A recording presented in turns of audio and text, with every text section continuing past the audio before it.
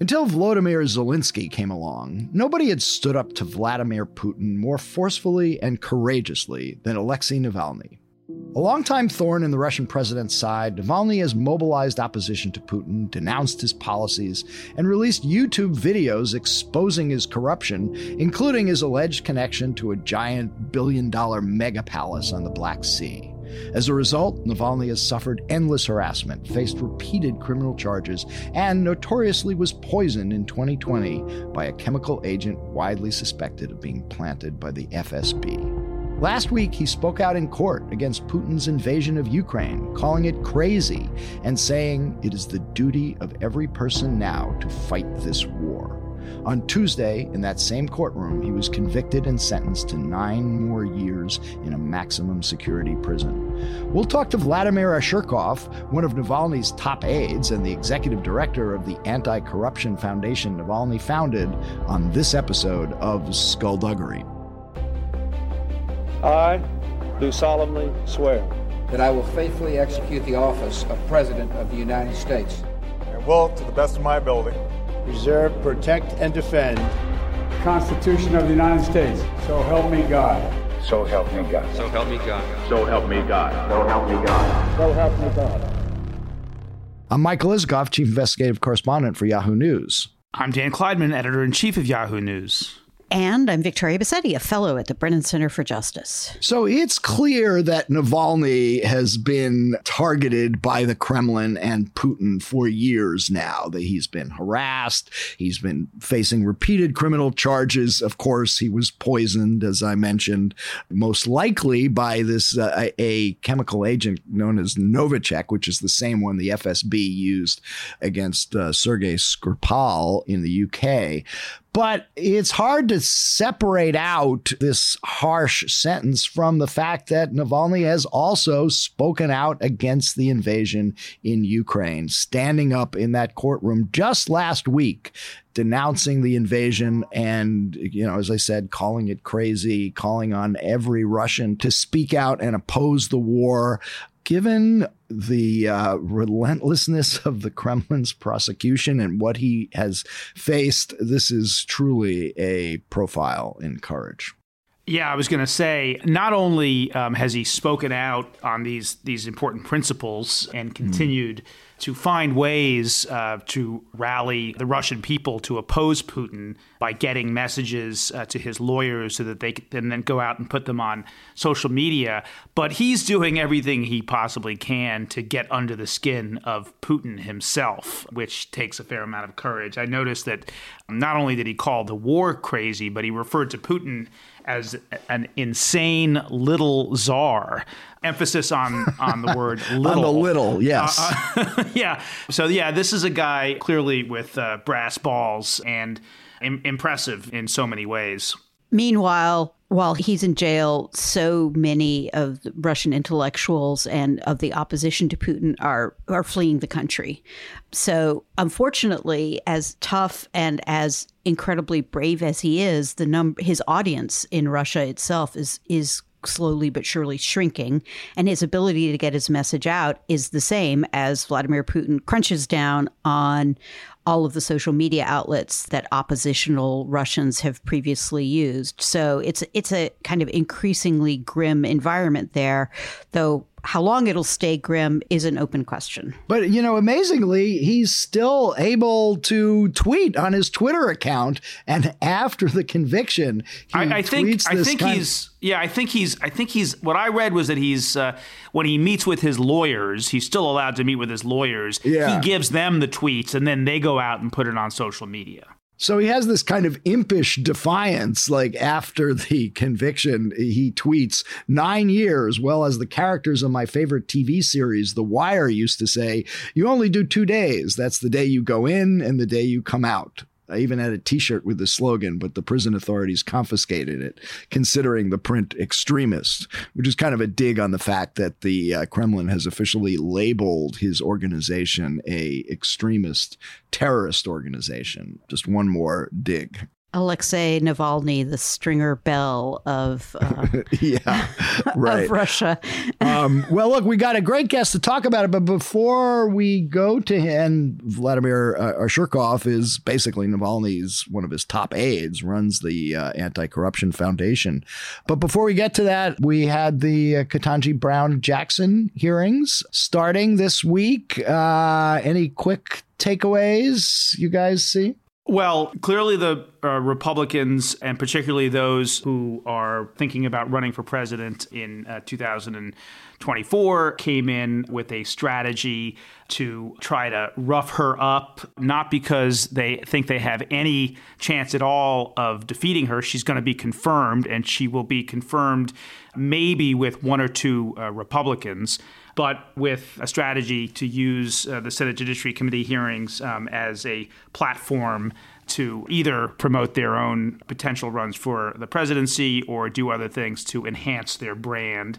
And she's pushing back pretty hard. The main issue that they've come at her with is the idea that she was soft on crime as a defense lawyer, whether it was when she was defending Gitmo detainees in habeas cases, or in some cases as a judge ruling or handing out sentences to child sex offenders. I was going to say, the critique of Josh Hawley was about her rulings as a judge, suggesting that she was giving lower sentences to sex offenders than were mandated or recommended by sentencing guidelines. Now, I know there's been a lot of pushback on that, but that, obviously it's a inflammatory, explosive charge if it had a ring of truth to it, but I'm not sure it does. Which it doesn't. Yeah. So, it doesn't have much of a ring of truth Why to not? it. Tell us. Well, I think most of the argument has fixed on a decision that she made when she was on the U.S. Sentencing Commission. And it wasn't a decision that she made. It was a unanimous recommendation from the Sentencing Commission, many of whose members are conservative or even arch-conservative, that recommended lowering the mandatory minimum sentence for a certain class of sex offenders. And, as soon as Hawley made this charge, a large number of very conservative members of the legal establishment pushed back on Hawley, saying it was absolutely fabricated out of whole cloth and was a baseless charge against her.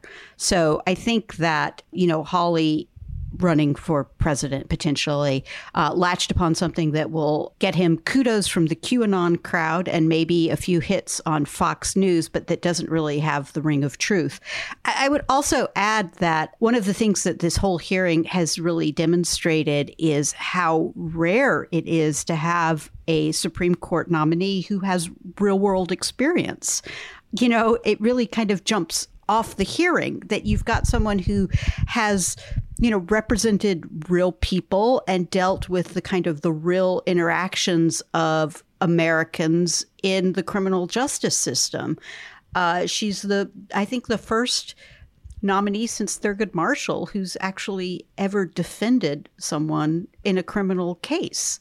Which means that she will be attacked but the only member of the Supreme Court currently who has any experience as a criminal defense lawyer. And it's kind of amazing that, since Thurgood Marshall, we haven't had a Supreme Court justice who has that kind of experience when you think about, how much we think of, the law is about defending or prosecuting people who violate criminal statutes. Yeah. And the rights of individuals, under the Constitution from kind of an overbearing government that seeks to throw them in prison. Apropos of the conversation that we're having about Navalny right now, right? Exactly. We're really, shaking our fingers and railing against the Russian criminal justice system, which is throwing Navalny in prison for 9 years on mostly baseless charges. And yet the idea that we would have a Supreme Court justice who has, kind of really elevated the defense of people who are accused of being criminals is too much to bear in the United States, it seems. Bottom line, she's going to get confirmed. Right. So bottom line, barring any sort of unexpected kind of outcomes from this hearing, she's going to get confirmed. If they follow the Amy Coney Barrett timeline, once the hearings are over, which will probably be Wednesday, tomorrow. You can expect to see her voted out of committee within about 10 days and then confirmed within 14 days. So within a matter of 2 to 3 weeks, we will likely see her vote on the floor of the Senate and her confirmed to this seat. Right. And the only question is, how many Republicans will vote for her confirmation? I had previously said 8 or 9, which got big pushback from you guys. I'm going to lower that now to 5 or 6, which is maybe still on the high side. Seriously, you can't name them. Name them. All right. Romney, Murkowski, Collins. 3. And then Portman, Toomey, and Tillis. Okay. Tillis, no way. But no we're way? gonna no way. Yeah. No way. But we're going to we're gonna check back in on that list. Yes. Okay. What about Burr? Yeah, Burr too. He voted. Okay, for so now you're up to like right? 6 or 7. Yeah, now we're up to 7 if we get those. I mean, Tillis, I'll give you. That's kind of might be a stretch. But I mean, Murkowski is in a tough re-election battle. I don't see that happening. I thought that maybe she would, but I don't know. And Portman and Toomey Graham are not running for re-election, so it's a gimme. Why not? We'll see. I mean, I think at the end of the day, there's no check back in. Okay. All right. Now we got other stuff to talk about with our guest, Vladimir Arshakov, the executive director of Alexei Navalny's Anti-Corruption Foundation. So let's get to it.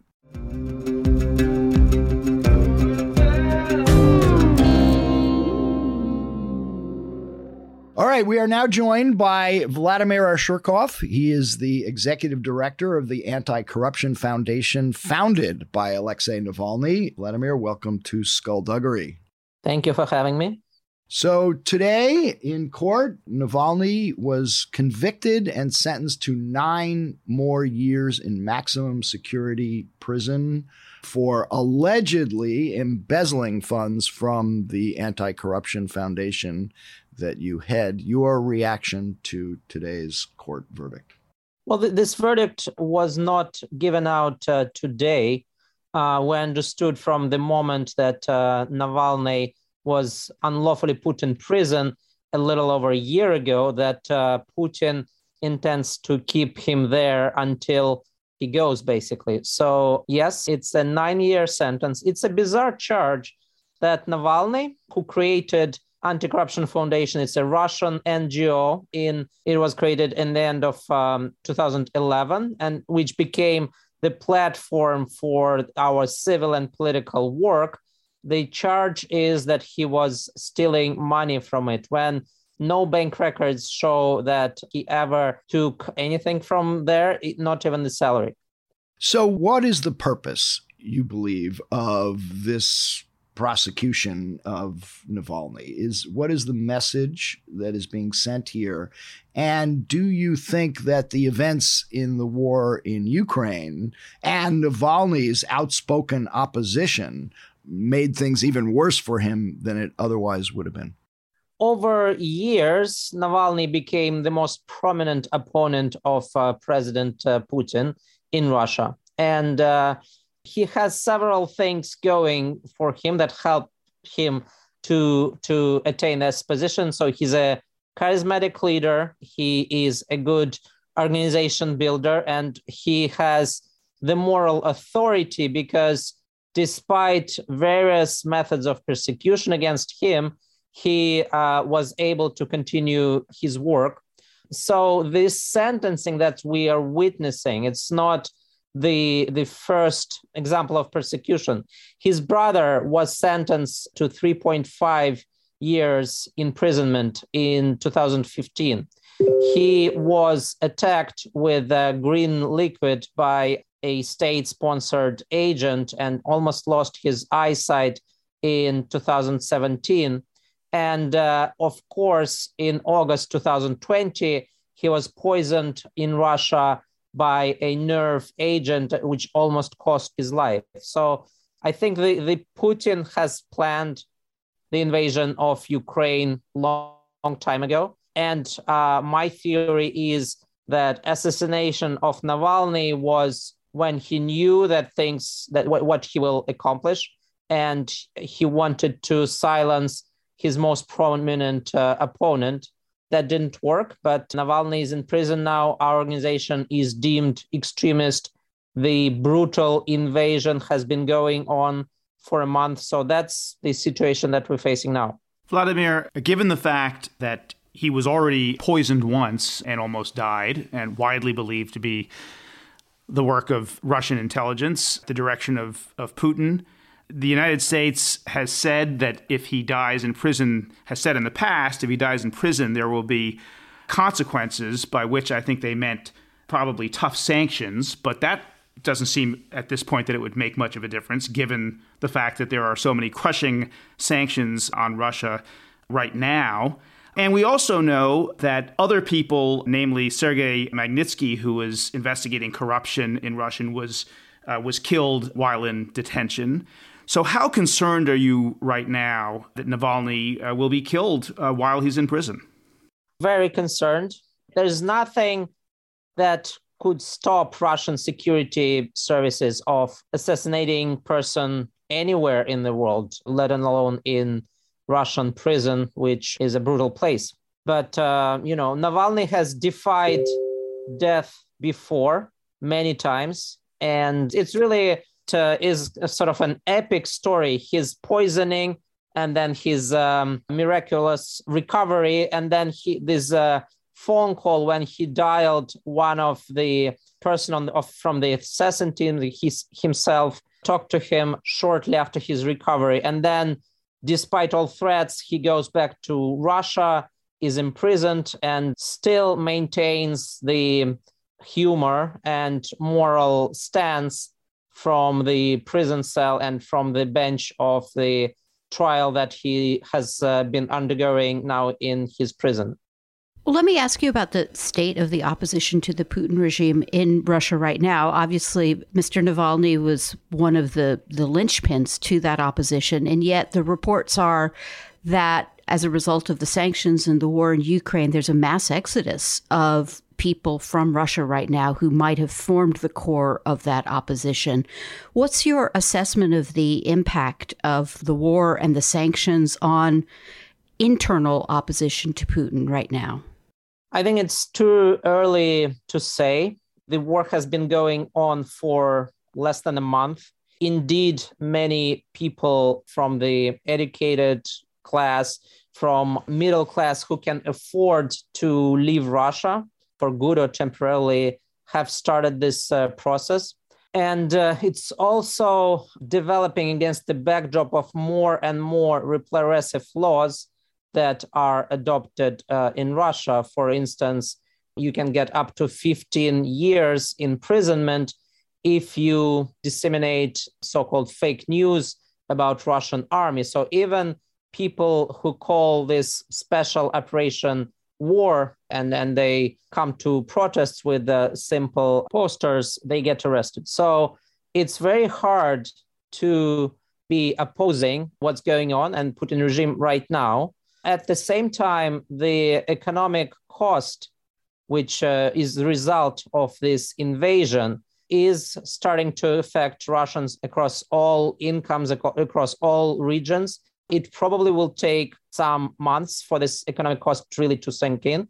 And then naturally, the dissatisfaction with the regime will grow, and this will be the basis of new wave of protests, of new stage in the development of the opposition. Vladimir, I wanted to follow up on that because you recently said, we're quoted saying that the war is not popular and the economic decline is having an impact and that it's going to bring forward the demise of Putin's regime. And I think you talked about this happening within maybe 5 years. But how do you envision that happening? I mean, is there going to be a coup? Is the Russian military or his elite advisors going to turn against him? How do you envision that actually happening?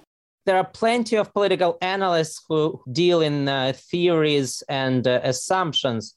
I'm more a man who likes to talk about facts rather than theories.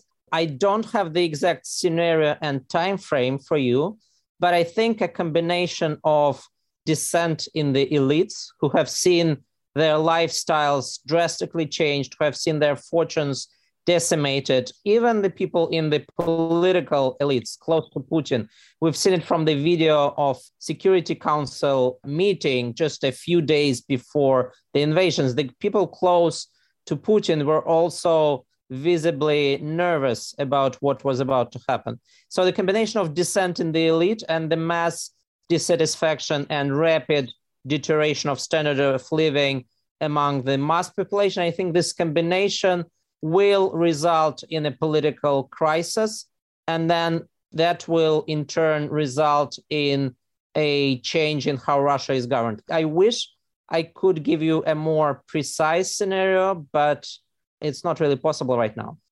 Just to be clear, are you calling for a coup?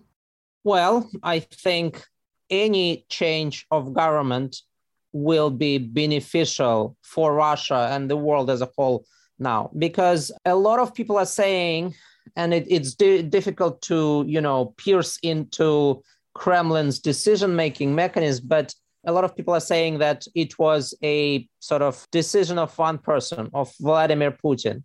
And it's true that Putin has been this architect of economic and political corruption that has been the modus operandi of Russian government for the last 20 years. And if he is removed, any person who comes in his place will inevitably not have the same level of authority and the same level of power. So he would have to account for interest of different people, and business elite, political elite, the regional elites, the electorate. He won't be able to ignore what their real true concerns are. And I believe that will bring about the start of change of regime in Russia. You had said it would be beneficial for Putin to be removed from power, but are you calling on those around Putin now in the security services, in the military, to actively take steps to remove Putin from power? I don't think they need my calling. I think they will do what's in their interests. And I think there are many aspects in which this war is hurting their interests. The economic costs, obviously, the ability to travel, heavily reduced now through sanctions, and just the probability of a nuclear catastrophe is also this. People have children, in many cases, children in Western capitals. So I think, yes, of course, they don't need my calling to determine that it's in their interest to get rid of the maniac and start gradually working towards a new Russia. Could you explain to our listeners a little bit about the judicial process there, and just from the experience that Alexei Navalny has had and you've been able to see through this process? I noticed that I guess he called the judge in this case, essentially called her a coward, Margarita Kotova. And I saw in the story I was reading that she had just been promoted by Vladimir Putin days before this recent sentencing. So what kind of justice is delivered in Russia today, and what has Navalny's experience been in that sense?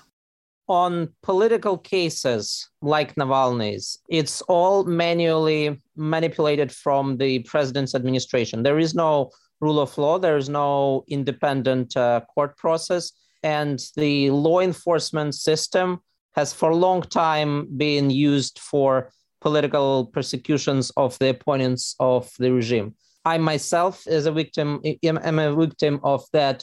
My case is similar to Navalny. I was accused of stealing money from Navalny's electoral campaign in the elections of Moscow mayor in 2013, which led to me leaving Russia and applying for asylum in the UK. Now it's applied to Navalny in a much bigger scale. So you ask me about the justice process. There is no justice process. It's all being, the judge is a puppet of somebody sitting in Kremlin and determining what is more politically expedient to give him 9 years or 15 years. So I'm curious about the impact of the sanctions. And in particular, you live in a city which probably more than any other city in the world has been impacted by Russian oligarchs, aside from Russian cities, that is. So in London, the presence of Russian oligarchs and billionaires is palpable. They've had a very significant impact on politics in the UK. Has there been any noticeable change in kind of the prevalence of oligarchical money or corruption in the UK in the wake of the invasion of Ukraine? Sure. Well, for years, we have advocated personal sanctions against people involved in corruption and in human rights abuse. But it was a trickle before, not just in the UK, but in the EU and the US. And in most cases, people who were sanctioned were people in the security apparatus who rarely go abroad, who rarely have assets in the West, but the real cronies and wallets of Putin's regime were never targeted. And now, after the war, yes, there has been avalanche of personal sanctions against people, against prominent businessmen who have benefited from Putin's regime and who have been the pillars of the corruption in Russia, against a wide range of officials, against the members of Russian parliament. So there has been a lot of sanctions. How quickly this will have effect on the dirty money that has been for years and decades piling up in London and in other financial capitals of the world, it's hard to say, but at least this process is starting. Tell us who are some of the top people that are being impacted by these sanctions right now, the ones in New York and London? Well, let's take the example of Roman Abramovich, maybe the poster boy of sanctions and of flamboyance related to Putin regime. So he got his money from a sale of a oil company that he privatized in the 90s for quite little money and then sold it for over 10 billion to a state-owned energy monopoly. So that's the source of his money, which was at the time considered a corrupt deal. Now, he himself, in a court proceedings in 2011 in London against another Russian tycoon, Boris Berezovsky, admitted that they regularly paid money to officials for business favors and for protection so that their assets are not taken away. It's recorded in the court materials. So you now have this person who has been one of the pillars of corruption, and he tried to legitimize his wealth in the West. He bought a football club called Chelsea, which is one of most famous British football clubs. He had some of the biggest yachts. He was living a very flamboyant lifestyle. And even until recently, I was hearing rumors that he was used as, one of the wallets for clandestine operations of Putin's regime. So let's say there is a center in president's administration in Russia, and they need to finance cyber warfare, military operations in Middle East, in Libya, etc. And they summon prominent business people who are close to Putin, and they say, well, your homework for this year for you is contribute $100 million to this slush fund. And I hear these rumors about people like Abramovich, until quite recently. So that's how it works. And it only makes sense that now the West is trying to clean up its financial system. Probably the premier example of the corruption that Navalny has exposed is the mega billion-dollar palace on the Black Sea, Putin's palace. Can you tell us what connects Putin to that giant palace and what it's been used for? Has Putin been there? And how has the money trail worked to give Putin that giant structure? Sure. Let's start from the outside. It's a building that you can see. Well, we use drones to obtain video footage of the building. We also got some schematics from whistleblowers. So it's a building that cost over $1 billion, and it has never been populated. Nobody takes ownership of it. It is owned by an obscure network of Russian private companies. It has been financed by people who have been close to Putin over the last 30 years. And the financial flows with which this palace was financed point definitely to the close circle of Vladimir Putin. In addition, this area has been designated like a no-fly zone, which is only the status that's only awarded to state properties. So you can say that, and there is also sort of offhand confessions of people who have been involved in the construction of this villa, that everybody understood that this was constructed for Russian president. So, Vladimir, I want to just bring it back to the current war in Ukraine for a moment and to kind of understand and clarify some of Navalny's views, because in the past, I know he's been referred to as a nationalist. I think, correct me if I'm wrong, but I think his mother is Russian and his father is Ukrainian. Is that right? I've read that. You know, in Russia and Ukraine, it's all intertwined. Yeah. Part of his family does come from Ukraine, but in Soviet Union, people rarely, or many people didn't identify with any particular kind of strand. So I would say he's Russian with some Ukrainian roots. Yes. Okay, got it. But I think he was in favor of Crimea being part of Russia, and actually didn't like the way Putin did it, but that he was, I think, advocating for a second plebiscite that would be a fair one that would eventually show that the people living in Crimea wanted to be part of Russia. Is that right? Is that all right? And just tell us a little bit about what his views are of where Ukraine fits into some of these larger questions, what he thinks should happen. Sure. Your description is not entirely correct. He was always against the annexation of Crimea and against meddling in eastern Ukraine, that until the war left about 14,000 people dead over the last 8 years. So he was always saying that these actions by Russia were not in the interests of Russia, and this brutal redrawing of European borders not seen since Second World War is a mistake. At the same time, he said that, well, in Crimea, it's probably a genuine estimate that 70 or 80% of people were in favor of being part of Russia for various historical reasons.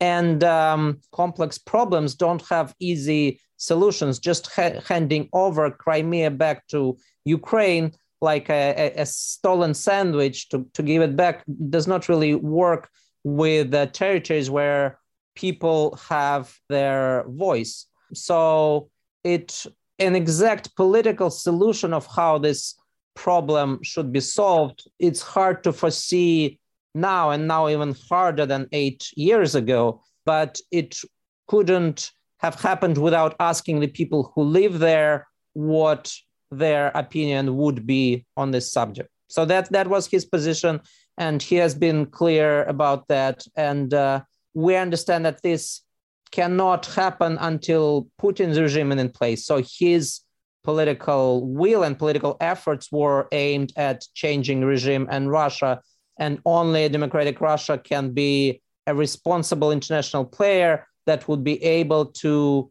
solve this difficult problem. In the courtroom last week, Navalny said, "It is the duty of every person now to fight this war." Do you expect we are going to see more protests on the streets, more opposition, more people speaking out against the invasion of Ukraine?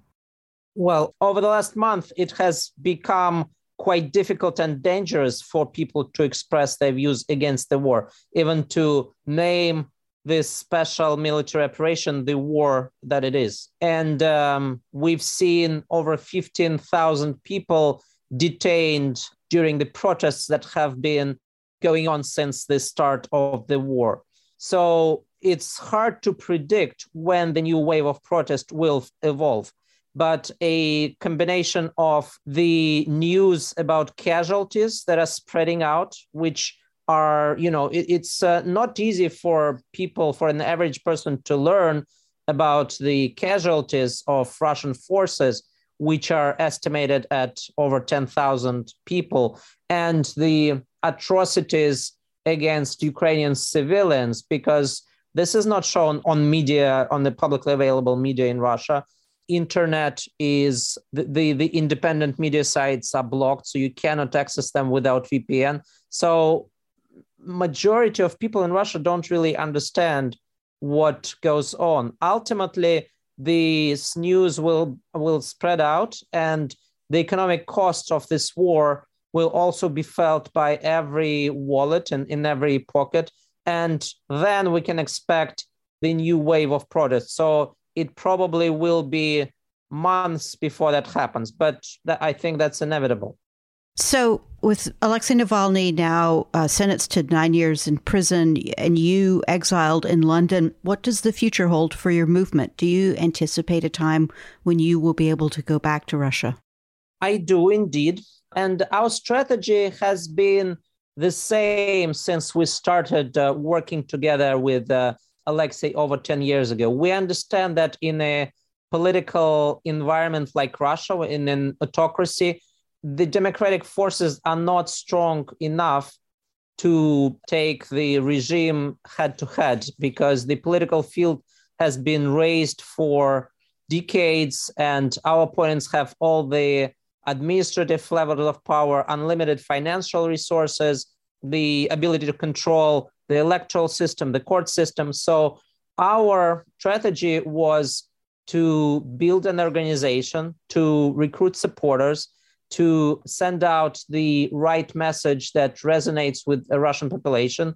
And then when the system becomes fragile, when a political crisis ensues, we want to be the most powerful independent political organization that's pushing for change. And this will give us a seat at the table where the issue of how Russia will be governed at the next stage of its development will be decided. So this war, this aggression, I believe, will speed up the demise of Putin's regime. It's a tragedy. It costs tens of thousands of lives, but I think it brings forward the day when system in Russia changes.